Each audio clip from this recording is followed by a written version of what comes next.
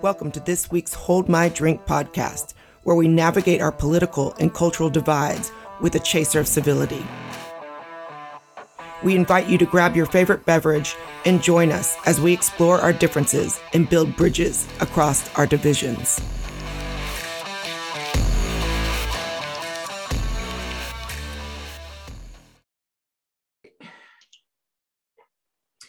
Welcome to this week's Hold My Drink and Counterweight podcast. I do not have a co-host on this podcast, and I'm so excited, though, to speak with James Joyce III of Coffee with a Black Guy.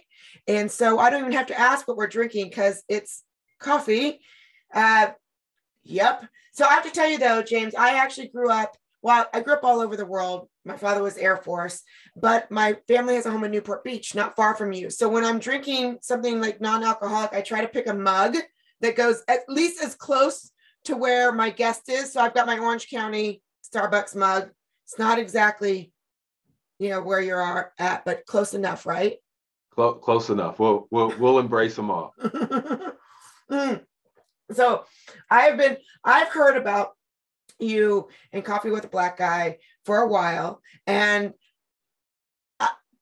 I've been excited, and then things got crazy, pandemic type of stuff, and of course those things that kind of drop off. I want to know all about you, and then I want to tell you how I kind of got to know about what you're doing, and we'll just go from there. But tell me first, who is James Joyce III? And let me just tell you, I love your name because my son's name, Finnegan, is from Finnegan's Wake, James Joyce's book, Finnegan's Wake. Oh, that's beautiful. I love that. So already there's like some connection there. But I love that. Okay, who is James Joyce III? That's awesome. Well, Jen, thank you so much for having me. First of all, I love what you're doing with this, and it's right in alignment with what I've been doing with Coffee with the Black Guy, like really trying to just bridge the divide, get over the BS, and really just build neighbors, build community, right? Yeah. Myself, I was born and raised on the East Coast, a little town in Westminster, Maryland, right outside of Baltimore. It's in the Baltimore, D.C. metro area, about 20 minutes from downtown Baltimore, about, maybe 40, 45 minutes from D.C. Predominantly white community, fairly conservative, and understand that Maryland is a Mason-Dixon state, so it's technically still the South. And so it's got an interesting history and legacy that I born and raised in, right? Good place to be from. Went to school at Ohio University, got a journalism degree, had a ball down in Athens, Ohio, ran track down there, got very involved on campus, and really catapulted me into a career of journalism. I started as a daily newspaper reporter in Marion, Indiana, for a Gannett-owned paper. And if you know anything about that, that's where you go and you get your reps in. Okay. You get good at the craft. And so I went there, and I could only last about 2 years because I actually went back and looked the other day, and I had it was like day to day, 2 years, I had 720 bylines. When you talk about getting reps in and really learning like what the craft is. So I lasted there 2 years, and then really went out into the Pacific Northwest in Yakima, Washington, reporting out there, covering education. And so as a reporter, when you're going to these various communities, you're really having to learn keen observation skills, right? Where you're like parachuting into a city, and you have to tell the good, bad, and ugly to the people who were born and raised there in an authentic way on day one. Right? That's a challenge. And there's a steep learning curve to do that. But at the same time, that is a great skill to hone in on. Fast forward, got out of Yakima after a little more than 4 years, went to Toledo, Ohio in 2008. That was right around the Obama presidential election, right? I was in Toledo. If you recall that election, there was a guy named Joe the Plumber. Joe the Plumber was about a mile down the street from where I live. Right. And so we were right in the heart of that and excitement. And I started covering some political stuff because, of course, we were in the territory.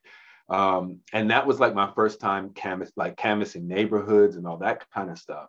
Fast forward after the election, get laid off, end up moving out to California.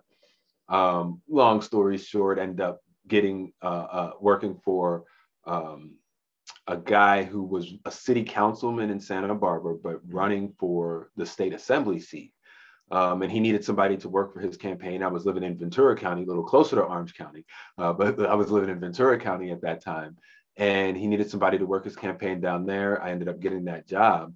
And, that's when I first started actually doing politics and doing the political thing. Working for a state assembly member, then getting recruited away by the state senator, working for her for all 8 years, Hannah Beth Jackson. She, an awesome legislator, probably one of the best and most effective state legislators in our country. Created the Equal Rights Bill, women equal pay for women. That was the first one in the nation, and then it got replicated in states elsewhere and now nationally. Women on corporate boards, she did that bill. Yes means yes for affirmative consent for sexual assault on campuses. Like, these are a lot of like weighty bills that are really kind of leading in the forefront of equity issues, right? And kind of being in that mix, she had a project that was talking about entrepreneurship, and then hatched Coffee with the Black Guy in 2016, right? When it was on the heels of Philando Castile and Alton Sterling. And I'd already known about Coffee with a Cop. I have a fraternity brother who at the time was assistant city administrator down in the city of Hawthorne. And we were talking one day, and he was telling me that, well, we started Coffee with the Cop. Like, man, whatever. Like, and I, like, that challenge, I was just like, man, you're trying to claim everything. And then I did my research, and I was like, oh, snap. Well, Coffee with a Cop started in Hawthorne, California. And when I was doing my research, I'm like, they started what is Coffee with the Cop based on the fact that they wanted to humanize the badge. It'd be seen beyond their uniform. And there was something that resonated with it. I was like, well, shit, I want to be seen beyond my uniform too, right? Like, this is what I can't take this off, right? And so Coffee with the Black Guy is like, we should just have Coffee with the Black Guy. And I kind of hatched and incubated the idea. And then Philando Castile and Alton Sterling. And I saw people who I was normally interacting with. I was district director for the state senator. So I'm in these rooms interacting with people, kind of, known in town. And people are no longer having those conversations. They're no longer actually even looking me in my eye, because that's what's dominating the headline. And I'm like, this is very inauthentic. We can do better. And so then I just kind of said, all right, well, I'm going to have Coffee with the Black Guy, posted it on social media. People responded heavily on social media. And so I thought that wasn't going to be enough space at the coffee shop. And so there was a co-working space in town that I had been working with. It was called Impact Hub at the time. And they agreed to host me. And for the first 2-3 years of Coffee with the Black Guy, pretty much every session was at one of their locations, which they would host, donate the coffee, all that kind of stuff. But it was really just about bringing folks in, facilitating conversations, and just being real and building community and getting to know various perspectives, because I think that's the value in this whole thing. It's just the perspective. It's not about trying to convince anybody or try to wash folks into this anti-racist wave, but it's about really making genuine connections and really having an opportunity to ask the tough questions that you may not otherwise get a chance to ask. I want to tell our. I really dove in there. I'm sorry. You told me to tell me, but I just told the whole narrative. That's exactly where I wanted you to go. So I'm sorry, I was looking down at my notes. So if I interrupted you, I wasn't looking. But I wanted to say that's one of the things that's so attractive about that is, for our audience, I knew of you before this event, but I was reminded of the work that you were doing because you and I work with Irshad Manji in the Moral Courage College, and you were a part of an event that she did, an online event that she did with Cal Balvin. And I saw your name again. And then it was like, wow. But what you just said rings so true to everything that's important to me, because it's all about the engaging versus assumptions. you know? And so when we don't engage, we are left to our assumptions, and that is often negative. But you said something that I wanted to touch on, because this is how I kind of got into this questioning, and particularly questions around race, is you said that, you know, after the incidents that you mentioned and the violence that you mentioned, there people became inauthentic. And this is what I do with Irshad Manji and the work that we do with Moral Courage. But I think that it's because of the way we have done some of the anti-racism work, some of the diversity of work that we've done, and this is what Irshad's trying to do to change it, is it comes from a place of judgment and shaming and blaming. And so people just end up closing down instead of having the honest conversation. And there is some guilt in there, I'm sure, is, you know, and some of it, you know, legit. But then there's also that, you know, you don't bridge divides by silencing, you know, people. And so that's what I'm hearing. That was your MO, right? Or that was your reason for.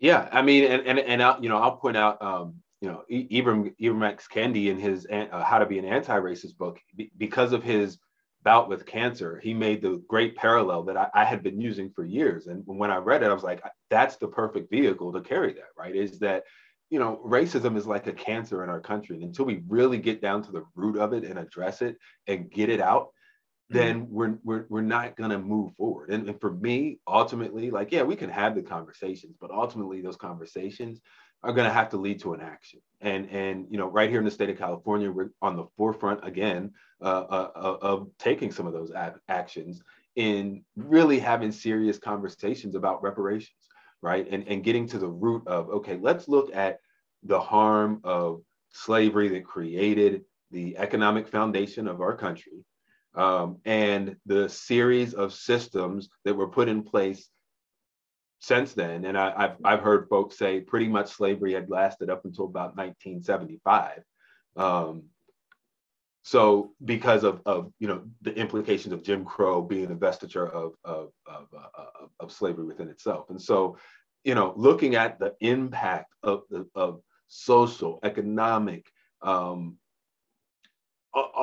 the impact on a rate, with looking at that through a racial lens, like there's an argument and there's a conversation that seriously needs to be had, because there's a lot of harm that's been done. And if we are looking at, you know, our quote unquote criminal justice system, and that criminal twice was intentional, right? When we look at what happens with incarceration, it's supposed to be the Department of Corrections and Rehabilitation, right? But that we know that doesn't happen, but that's supposed to be the mindset. On the front end, we look at the whole idea of restitution for a wrong that's done. So all of these things are already embedded within the systems that we set on, but we fail to apply that when it comes to the original harm and the original sin that built that whole thing, right? And so I think that looking at it as a cancer, you can't just look away from a cancer, because well, it's going to metastasize, right? And we've seen that, and we continue to see that in many ways. And there's, and you know, all the conversations are good, but again, they need to lead to action. Yeah, for sure. And a lot of it just stops at the Twitter feed, right? I mean, there's that. Yeah. For now. For now, but well, not with us. That's why I wanted to talk with you. And there was something you mentioned, something that I want to address, because this is a conversation I'd love to have. And I don't know that from the way you just explained it, that we're on the same page, but so I want to hear more. But I'll give you a little background before I ask my question. So I attended the City of Austin's DEI training, and it was not what I expected. I expected it to be something like this, where I got to listen to voices that weren't my own, listen to histories that weren't my own, generate that empathy, generate that understanding. And it really became what I mentioned earlier, a shame and blame game. You know, we had to sit down, and I actually wrote an article on it. We had to sit down and map out white traits, this was a couple of years ago. And it was just confusing to me. And the facilitator said, this is neutral. It's not good or bad. But I was sitting around a table with people who were like saying all these things, violent, rapists. And I was like, that's not neutral to me. That's, and, I think that, sure, but I think that applies to anyone. And so it really became,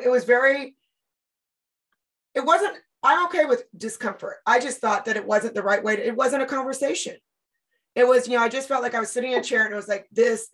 And I was like, well, I left from it not feeling like I gained any understanding or knowledge. And when I did ask, because I was the one who was always asking questions, I'll never forget this. Oh gosh, James, it really pissed me off. I was asking a lot of questions because I was curious. That's why I went to the event. Engagement. Yes, and no one was engaging. It was talking to. And I remember I asked a question, and this young white woman, and I don't like to categorize people, but for the sake of this discussion, she sat there and she furiously wrote notes, and she sent me, she passed over quietly a note, and it was this list of books, and she goes, Black people are tired of talking to white people. You need to do your work. And I was like, because I had been reading my stuff. The reason I was there was I was doing my work, right? Mm-hmm.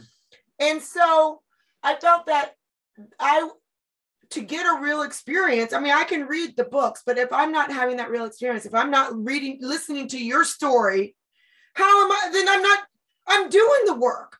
And it made it so the fact that you're out there, even if we don't always agree on things, which I'll get back to what I think we might disagree on. It made me, that was a very frustrating experience for me because there was no engagement. There was all assumption. Right. Well, that's a beautiful story, and everything that you hit on it is exactly why Coffee with the Black Guy has kind of grown into what it is as a business, right? Is that, that's the pitch I give, is that like, you can read the books, you can, watch the documentaries, you can have the implicit bias training where people lecture you, but what Coffee with the Black Guy offers is an opportunity to unpack all of that where the rubber meets the road. How do you apply that to your life, right? And really stop thinking of these DEI things, performative things as kind of one-off, but really infusing them in a lifestyle, like a religion. And just like a religion, every week you go back to the house of temple to be able to kind of rejuvenate for the work that you're supposed to do throughout the rest of the week. And so that's why these kind of conversations are important, right? And so like you're absolutely right. And I'll say that the woman who said that to you, she's right too, right? Based on what she saw, just a snapshot of she drew an assumption because there was no engagement, and then she delivered a message that I agree with. Like, right, there's a lot of people out there that need to do their own work, but then they also need an opportunity to unpack that work. And that's where the void was for you, is that you just didn't have an opportunity to undo, to like, it didn't meet your expectations, right? And I think that a lot of times, institutions, they're afraid to go and address the real uncomfortable stuff in an authentic way. They don't know how to address it. They don't know how to lean into that uncomfortable. And, the reality of it is you kind of heard my trajectory across the country, right? I've lived in areas that I stand out, right?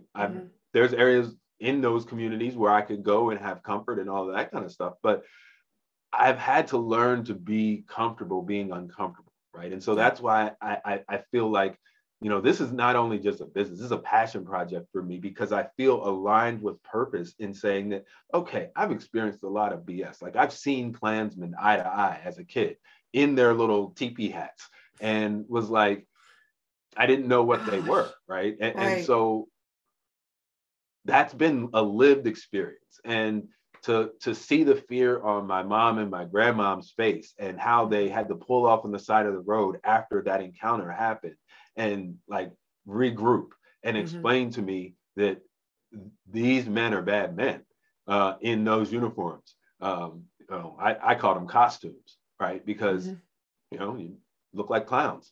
And they are. But anyways. But at the same time, and I was at a young kid, and to kind of fill in the back end of that story, we were at a red light, And this was in like Manchester, Maryland. Mm-hmm. On the way to Baltimore County. And there's, these men in these teepees. I don't know. I may have been early 12, 13, maybe. I don't know. Mm-hmm. And these men in the teepee hats were standing at the red light, like holding signs. I don't know what the signs said, but they were just kind of waving at the crowd. And I looked the dude in the eyes, and like we connected eyes, and I waved and he waved back. And it was like, it was a human connection. And like, that's what I was connected on. And then I felt the vibe in the car, and my mom and grandmom and everybody's just looking straight forward and just like, quiet and tense, waiting for the light to change. And as soon as the light changes, my mom doesn't even speed away. She just slowly hits the gas and pulls away. We get down the road a little bit, and then she, boy, don't you ever put your hand down. Like, don't, like, and I'm like, what's going on? And then she fills me in on the backstory, and I'm like, oh, okay. Like, they're bad men, I guess. Okay. But you can't deny that like, who doesn't, what adolescent male doesn't come up thinking that he's made a connection with somebody based on eye contact, right? Mm-hmm. But Mm-hmm. at the same time, that was a real human connection of like, right. There was no direct hate that happened in that exchange that I felt. You know what I mean? So to me, that like, there's areas of opportunities. And then I learned, I can't recall the gentleman's name, but he's known as like the Klan converter, the guy, the black gentleman. Yes, Daryl. Yes. Yes, and I forgot the last name. Starts with a D. Yes.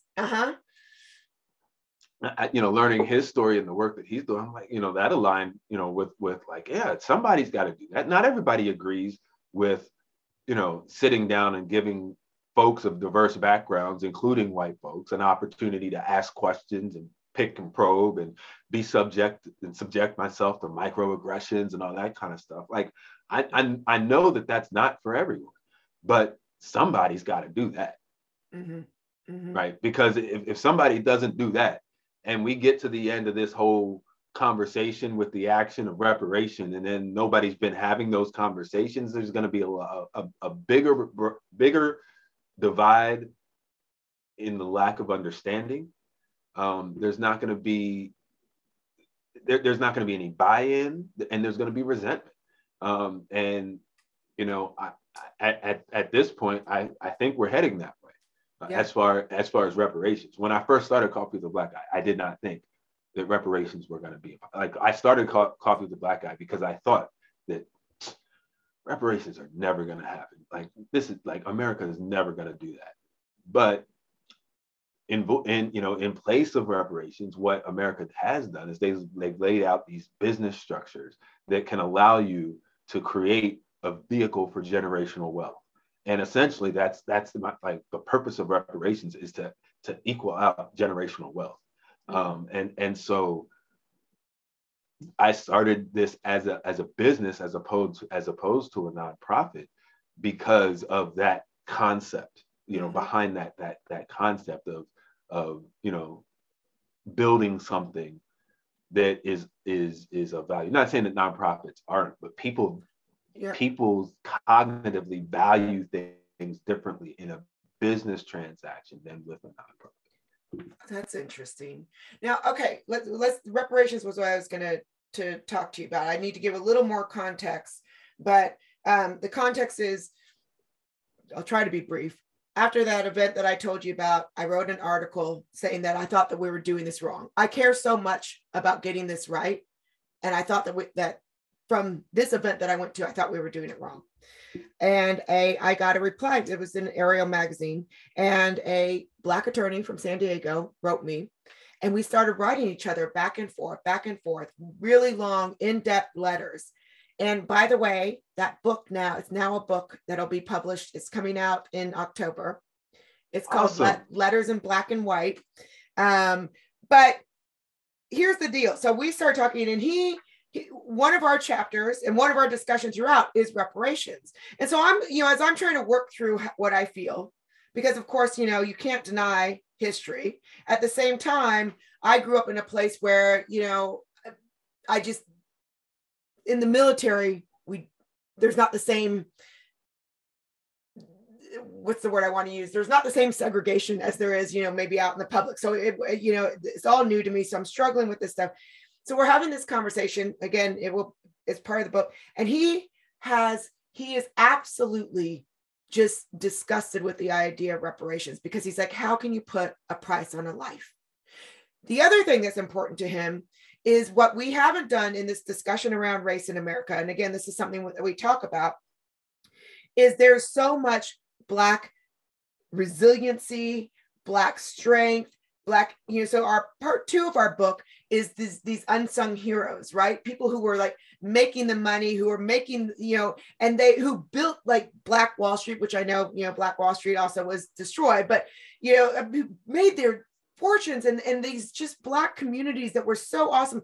And his deal, you know, his letters to me were, what he's disappointed in is the way that we talk about race now creates this sense where Blackness is oppression, nothing else matters. And if that is how we are teaching our young Black children, that the system is always rigged, it'll never change, system, you might as well just accept it and fight the power. He's like, we're losing the battle. So that's basically the premise of the book. So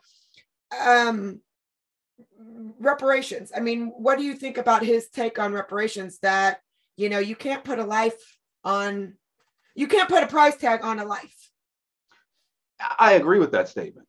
But that's not what reparations is. It's not putting a price tag on a life. Tell me more. It's about the labor, mm-hmm. the free labor, mm-hmm. The systems of oppression that have continued to deny the ability to build generational wealth, right? So you just talk about Black Wall Street. I'm glad somebody is focusing on the positive of that, right? All we hear about that is the destruction. But I want to know more about why they wanted to destroy it, right? Like, why, what, you know, how did that happen to become such a threat that it had to be burnt down, according to the people who did, right? So I think that's a valuable area to be in. But, you know, it's really about building that generational wealth. Like, okay, so look at a family who owned enslaved people, and then the people who were enslaved, the family of those who were enslaved. And you look at the opportunities that were afforded to individuals who were enslaved after emancipation. And then you saw, you know, what was that, the Reconstruction era. You saw Black political participation, Black business, Black ownership, and then that became a threat and got burned down. And then systems were put in place to keep that from happening again, right? And so it's not so much a life, because there's no way to put a value on that. Like, I mean, you can't, like, what about all of those lives that were lost in capturing people on the mother continent, then all the lives lost in transport during the Middle Passage, right? And then all the things culturally, genetically, historically, that were stamped out and killed during that process, right? And then what you talk about is the resiliency, is what's left, right? What was able to prevail, what stuck around, what saw through all of that. And, you know, I don't want to get into a conversation on eugenics, but like it's like, well, geez, they're dominating sports. Kind of by design, right? You wanted the biggest and best to do that work that was for free, right? And so when you look at like cotton as a commodity, all the work that went into that, and the reason that it was able to trade and at the rates that it was, and people were able to build wealth for their families, was because of free labor that was on the backs of other people. And so it's not about, you know, the value of a life. It's a value of that whole thing. And you can't fit that in 140 characters on Twitter, right? So that's why the conversation's got to happen. Right. Right. Well, and I don't disagree with you. Here's what I'm struggling with, though. So I don't have a lot of numbers, in front of me, but most people outside of some of the big, the Rockefellers, like the, crazy, wealthy, ridiculously wealthy people. I mean, generational wealth usually doesn't pass down past 3 generations on average is the number that I've heard. So, you look at like the South, where after, during Reconstruction, there was a lot of, and I am not like giving a pass or thing, but I just don't know that there was that much wealth that was built up. I think there was a lot of wealth destroyed in slave states on the white side as well. And so I'm just wondering if the generational wealth, and I think that we should be doing things to equalize, but I'm just not sure that argument is, I don't know that even if we didn't have the Jim Crow, whether or not that would necessarily have changed and be a case for reparations. Tell me more, convince me more. 1619 Project, the Warmth of Our Sons, or 1619 Project, Nicole Hannah Jones, Warmth of Our Sons, Isabel Wilkerson, and Cast by Isabel Wilkerson. Yep. Case 1, 2, and 3 for reparations. And if you need a primer to that, Ta-Nehisi Coates, he wrote an article for the Atlantic in 2014, making a case for reparations. Yep, right. All the work has been done. I don't need to recreate that argument per se, because they do a great job of that in there, and laying out the historical linkage to the economic divide. And again, when I say it's not just about the generational wealth from slavery, looking at, okay, so then after that, what about redlining, right? Where Blacks could only buy in certain lower valued neighborhoods, right? They couldn't invest, even if they could afford to, right? Because some had military money, right? Because of that, if they could afford to invest in other parts of the city, but they weren't allowed to because of redlining, right? And that was an intentional thing. And it's still happening in some places, through racial covenants and various other things. But,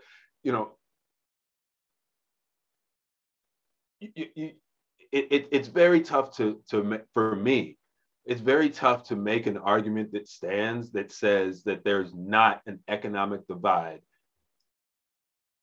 that falls fairly clearly along the race line.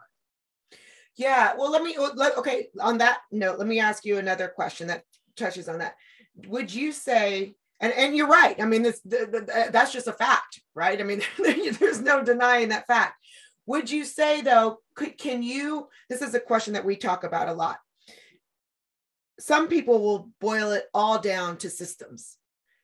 Would you say that it's all about systems, or would you say that there's more than, it's not always about systems are one reason, but then there's other factors as well? What would you say about that? Yes, and. Yes, Urshad Manji. Or she's like both and. Right. I think it's systems, but then what makes up systems? People. And the people's biases influence the policies that systems put out, right? And so when the work that we're doing is changing those people who make up the system, right? Broadening the perspective of the individuals who make up the system, and then you change enough of those, and then the system starts to change. It's incremental change, right? It's not going to be radical change, but that's kind of how this democratic experiment has been set up. It's not set up for radical change; it's set up for incremental change. And so, I think tamping our expectations of that would do us well.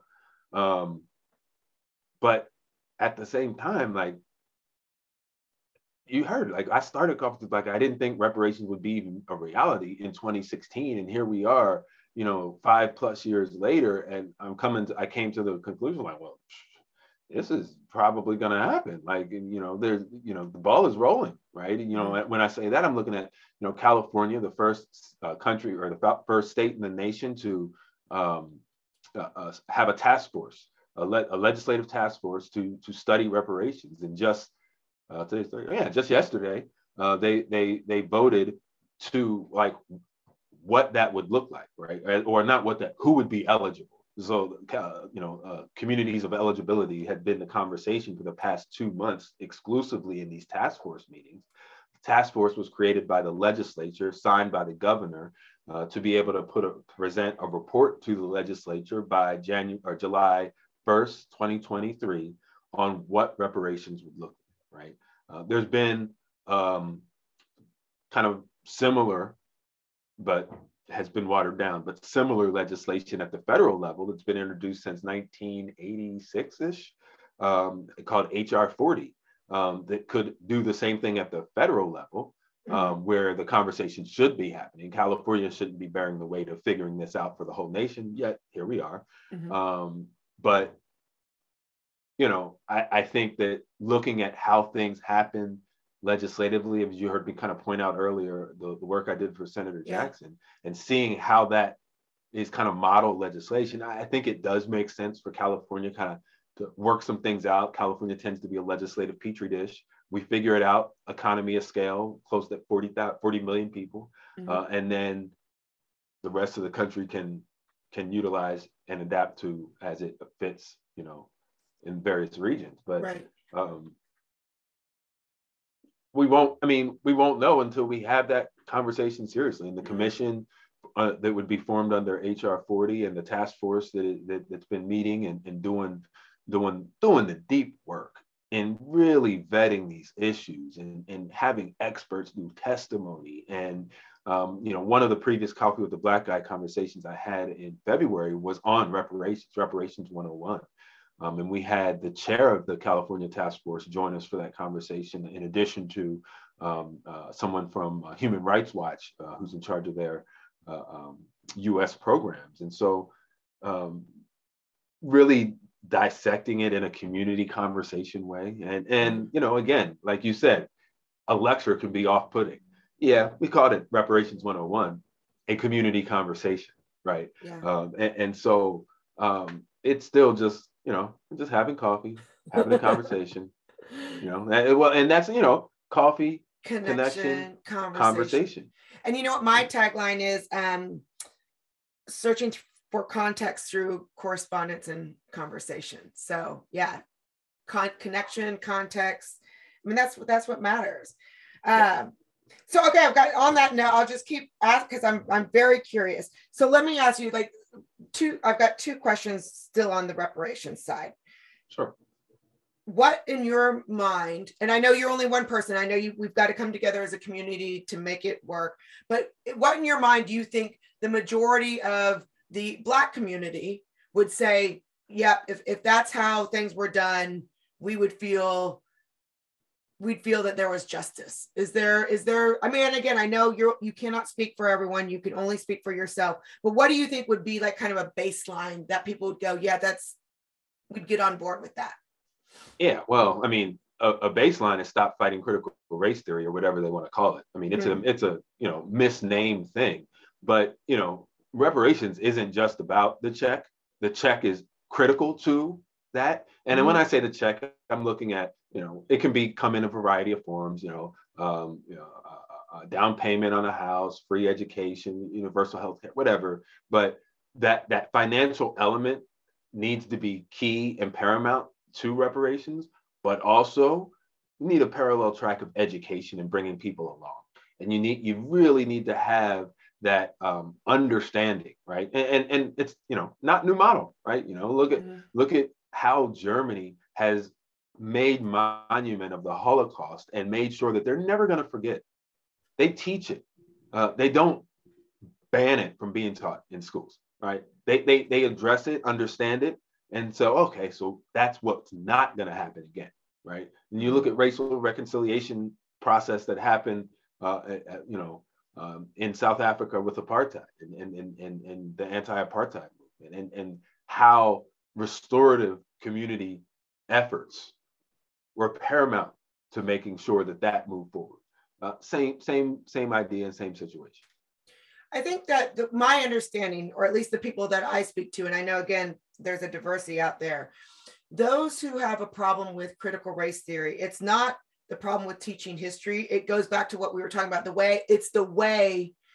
kind of the shaming and blaming, and there's a sense that we're resegregating by putting people in back in boxes, Black, white, Hispanic. And so we're just playing the same game as before and reversing roles. And so I think that at least, and that's how I would feel. I don't feel that it's, I don't have a problem with the theory. And in so many ways, I mean, it's true. It's true. I mean, this is where I think critical race theory gets some things right. I mean, you look at the way we did desegregation, right? And we put it on and this goes to the question of systems. They put it on the books, but what ended up happening was, because they were busing all of the Black children more to white neighborhoods, Black teachers lost their jobs. And if people would have realized and actually had that relationship and said, oh, and actually realized what would happen on the ground interpersonally, instead of just coming down from the top down and going, this is how we're going to do it. And this is an example of a system, right? And so really they made a legal change without a heart change. And so stuff like that, I do agree with. But that ties back. The reason, okay, so what you just point about, a lot of Black educators losing their jobs. Well, then look at our current teaching corps and the folks that we're supposedly tasking with teaching quote unquote critical race theory. I'll get to that in a second, because it's a misnaming it. Yeah, critical race theory. I think that might be it. Is ivory tower stuff. What they're talking about is just historical accuracy. And I mean, it's just convenient to call it critical race theory, but when you have a teaching corps that's ill-equipped to teach that content, then of course you're going to be against it. If you had if you had teachers who were teaching algebra who didn't know any, didn't have any numerical recognition whatsoever, then you'd probably have a problem with the content coming out of that class, right? And so, I don't think the problem is so much with the content, it's about the carrier of that content. And so what's that mean? Beat the drum about diversifying our education corps, right? Getting more teachers who, all of these TikTok creators who are creating all this awesome content, get in the damn classroom, right?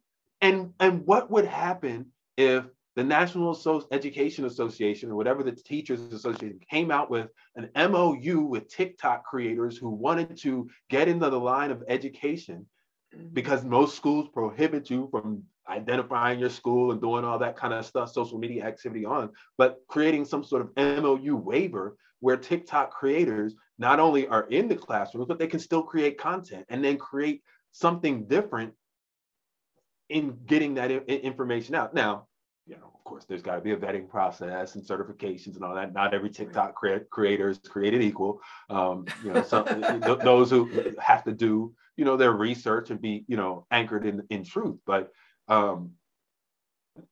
thinking innovatively is American as American pie. And so we need to stop shying away from that and lean into that innovation and figure this shit out. Yeah. I think with returns to critical race theory, I think we should just say, we just need to teach history. That's that you talked about terms, and I think that's where people get mixed up. To me, I think, why don't we just say history? Let's just teach history. Here's an example of historical accuracy. So when youth are taught about George Washington being the founding father of our country, right? They're taught that, this whole myth about chopping down a cherry tree and signing this and doing all of that. But the part that's left out is that both he and his wife owned slaves, and the whole denture situation about, at the time, dentures were made out of other people's teeth, and people were property at that time. So George Washington had enslaved people's teeth in his mouth as dentures. Now, what's wrong with telling that whole story, right? The whole arc of who that character is and more, right? That's more accurate than just the myth, right?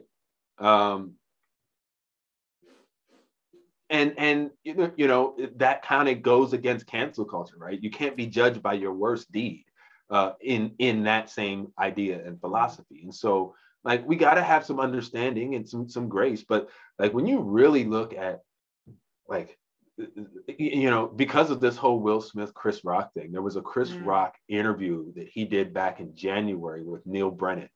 And I went back and watched that the other day. And oh my gosh, like, Chris, these guys are entertainers, but like they're smart individuals. They're researched individuals.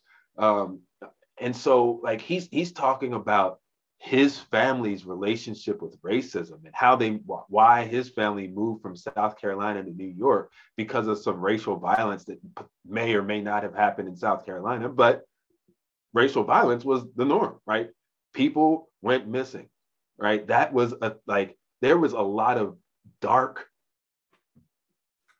things that happened and continue to happen that we have not and do not address. And so if we want to tell this whole story, we can't just paint the positive picture, right? Like this whole push, everybody is talking about therapy and healing their trauma now. America needs to heal its trauma, address the trauma that has happened. All of those lynching photos that used to be passed around as postcards, there was one Black body hanging from the tree, but there were hundreds of white eyes watching that and that were captured in that photo. That's a traumatic experience to witness and normalize and to pass around as a postcard. And so when you look at violence in America, there's a lot of trauma that's rooted in America that needs to be healed. So on that note, would you also then say, and I don't disagree with you, but when we talk about honest history, that would be, honest against both the good and the bad, both Black, white, and all colors. So, if we're going to go there, then we can talk about, honest history, good, bad, and ugly for, Black history, good, bad, and ugly for white history. I think that we still, I personally believe our founding fathers, the ideas that they had, I still think are worth preserving. How they did it, different story, right? And so I have no problem teaching honest history. Here's where I, though, have a problem. And I don't believe in literally and figuratively whitewashing history. But where we're teaching, if everything is taught from a narrative of oppression, if we're teaching history and we've got to teach George Washington's teeth were, made from slaves, or teaching history and we've got to be like that person did that, and always point out the oppressor oppressed narrative, then again, we get to the students who I care so much about. I care so much about getting this right, where they're just like, well, F the system, F this world. Why is it, it's not even worth preserving, burn the system down because it's always going to, I'm always going to be in that role. That's what I worry about. And you just gave an explanation as to why that doesn't happen. Why? Because that's a reality. When you and Black America's been saying that for decades. F the system. Mm-hmm. You heard it in hip hop back in the early 80s, right? And you've heard it ever since. You've heard it back in music, pop music back then, right? That's a reflection of the frustration of knowing that full arc of the story, and having and being gaslit when you bring it up, like when you bring up your individual incident of racism and then tie it to something systemic. Oh, that you're making a big deal out of. It's not that. It's not racism. Why are you always pulling the race card, right? That was always the retort when those things were brought up. But that's been the reality that Black America's seen. And so you're right. The reality is, as everyone learns that real history, we've been part of that arc of better understanding. Very well may end up being burning it down and starting from scratch. But it's a process.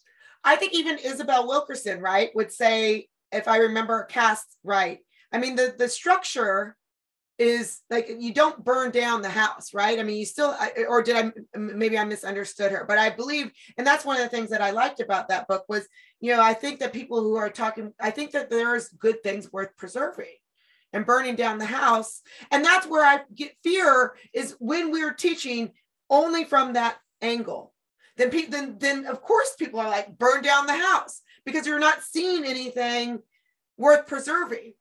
But here's the beauty of this beautiful thing that has been built by our founders. We have the amendment process, and we can utilize that to improve the thing without burning it down. And so we don't need to recreate the wheel. We need to just go back and do the work and look at the political division that is masked as, our country, red versus blue and all that kind of stuff. Like, there's division is always going to happen, but the fact that that body of Congress can't get things done is a problem. Like that's a problem. And then it's like, oh, so why do you have to make it political? Well, the problem with being Black in America is your humanity is politicized. You don't have a choice, right? And so, like, yeah, teach me the whole story. You know what? I wish they would have taught me about Nat Turner when I was in school, right? That's supposed to be the bad story of Black folks. Oh, rebellion, blah, blah, blah. Shoot, there's a reason I didn't know that, right? Like, had I known that, there might have been some lessons that I've learned that would have taken from that and then applied on my argument with the administration at my school, and something might, I was accused of being a militant leader anyway. My friends used to joke after Spike Lee's Malcolm X movie came out, they were like, "You changed after that, James. You changed." You just said something that I wrote down because I thought it was really important. And we don't agree on everything, which is love. I love that because I love having real conversations. But this is something that really struck me. Your humanity is politicized. And I that's absolutely, that hit home. Yeah. No, that's real. I mean, like, okay, so folks want to make memes and make jokes and talk about this whole, Chris Rock, Will Smith slap at the Oscars. But like, that's another example of humanity being politicized, right? That's alopecia. That's a pain. Like, I've known people that have lived with that, and there's a shame that goes with the whole hair thing, let alone I've only known men who had alopecia. I have not known women who openly have shared that they have alopecia. And so I know that there's a different connection there with women in their hair. So there's that's a thing that is real pain that is essentially being politicized, right? And for how many people who actually experience that in their real lives, like, how are they feeling right now about their, a pain that they can closely connect to being so politicized? Well, that's what happens on a daily basis with Black folks, right? Where you see hashtags of, oh, George Floyd, and I can only imagine how the Floyd family feels now when they go anywhere and have to tell people, oh, excuse me, what's your name? Floyd. Oh, are you, you know what I mean? Like, that's been politicized. Your humanity has been politicized. And those are just some accessible examples, right? I hope that you and I can have this conversation more frequently, because it's so fun for me to be able to have someone to talk to, but also speak in good faith, even across differences, but then to model that too, because I think that, again, people are afraid to question and learn from our differences. I can't wait for when I'll send you a copy of the book, and then maybe we can have a discussion around that too. I would love to get your feedback and your but even before then, I mean, I think I'm leaving a lot on the table. I want to be conscious of our time, but there's so much more I'd love to discuss if you're open. And that for your listeners, that's why I'm available for bookings, right? Because these conversations, we can have this here, but suppose you want to have this within a group of moms have a book club, and they're like, you know what, put your money together, because I value my time. I understand my work, right? And so that there needs to be an exchange of value there, and doing your work beforehand. But these conversations have to happen. And, I want to know more about what we don't agree on, because I genuinely, being a reporter really has given me the understanding and the perspective to be able to say, for most anything that happens, I can understand where other people are coming from. And that's what the beauty of being Black in America gives you, kind of that perspective, right? But it's a thing that should be shared, those who are willing. Yeah. And for me, I care so much about getting it right. That's my thing. So, that's for sure. I mean, I think we found plenty of common ground, but, for me, it's just the praxis of how we do it that matters. And it takes moral courage. Yeah. Right back to that. Irshad Manji. Yeah, I have to, I work with her. I got to plug that. But speaking of plugging, so why don't you tell our audience how to find you, so that if they want to book you and have their own Coffee with a Black Guy, it's CWABG.com, coffeewithablackguy.com. Yep. And on the website, there is all the resources. Yep. So, kind of gives you a snapshot of what the movement is and what we've been up to. Got a YouTube channel that's got plenty of, previous conversations. And so there's accessible free content out there. But there's nothing like consuming content and engaging in an interactive experience. There are two totally different things. Totally different things. And so, you can go to the website and reach out to me via the email option there. Engage on social media. I'm on all the not all the platforms, but Twitter, Facebook, Instagram, LinkedIn. As CWABG? On Facebook and Instagram, and I think on Instagram or on Twitter, we are Coffee W Black Guy. At Coffee W Black Guy. Okay. And so, can reach out and engage there. But, really enjoy having these conversations. They're tough. It's emotional labor. I bring my authentic self and encourage everyone who comes of any diverse background to bring their authentic selves to the conversation as well, and just unpack it. And that means sometimes you're not going to get it right. Sometimes we're going to get it wrong. But the idea is, as community, we work through that wrong as well. And we figure it out together. Yeah. And it's so much, I mean, it's a constant process, right? It doesn't stop with one conversation. There's a hashtag I like to use, keep the conversation going. Right? Because it's a continuum. And it's creating, in order to have those conversations too, we have to create that trust, and that trust is only created through engagement. So and some ground rules, some basic rules of engagement. And the reality of it is, when I'm kind of taking it back to the root and history of this, as I started doing research after I started Coffee with the Black Guy, I did the research. What's the history of coffee? And I found out that it originated from the Ethiopian, Somali, northeastern African region, and that it started because, long story short, the berries fell. The goat herders saw that their goats would act differently when they would eat the berries, as the legend goes. And then they realized that there's some power in these berries. They started to, brew them and grind them. And then there was this ritual that was built around this coffee that was brewed from these beans, right? And that ritual became a thing.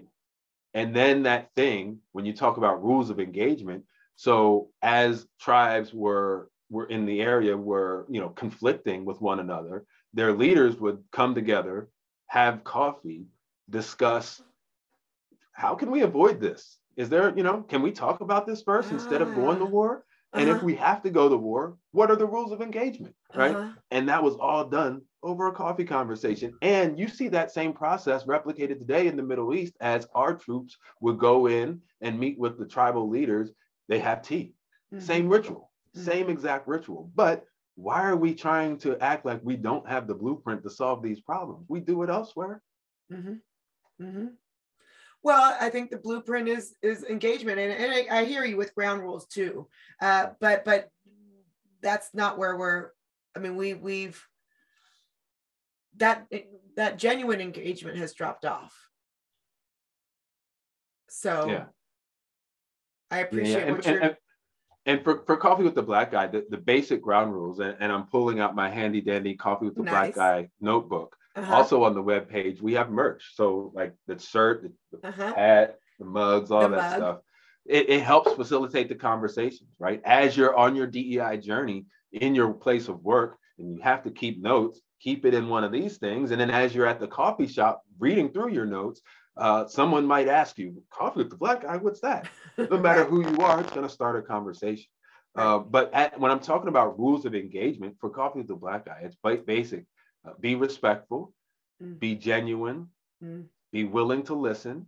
An important one, be willing to feel something, and don't seek to dominate with your story, which means you're sharing and you're listening, right? And so those are some, like, it's not rocket science, you know, we're just having authentic conversations. And again, there's models out there about doing it. We just need to lean into that uncomfortable. Yeah. Well, thank you for leaning in with me. Thank you for listening to this episode of Hold My Drink. Like or subscribe to the show and check out the show notes to see what each of us is reading. Different news with different views. You can find us at holdmydrinkpodcast.com, all major podcast platforms, and on YouTube. Or subscribe on Substack at truthinbetween.substack.com so you never miss an issue. If you want to join our Discord community, drop us a line. And until next week, may your conversations be constructive and your divisions diminished. Cheers.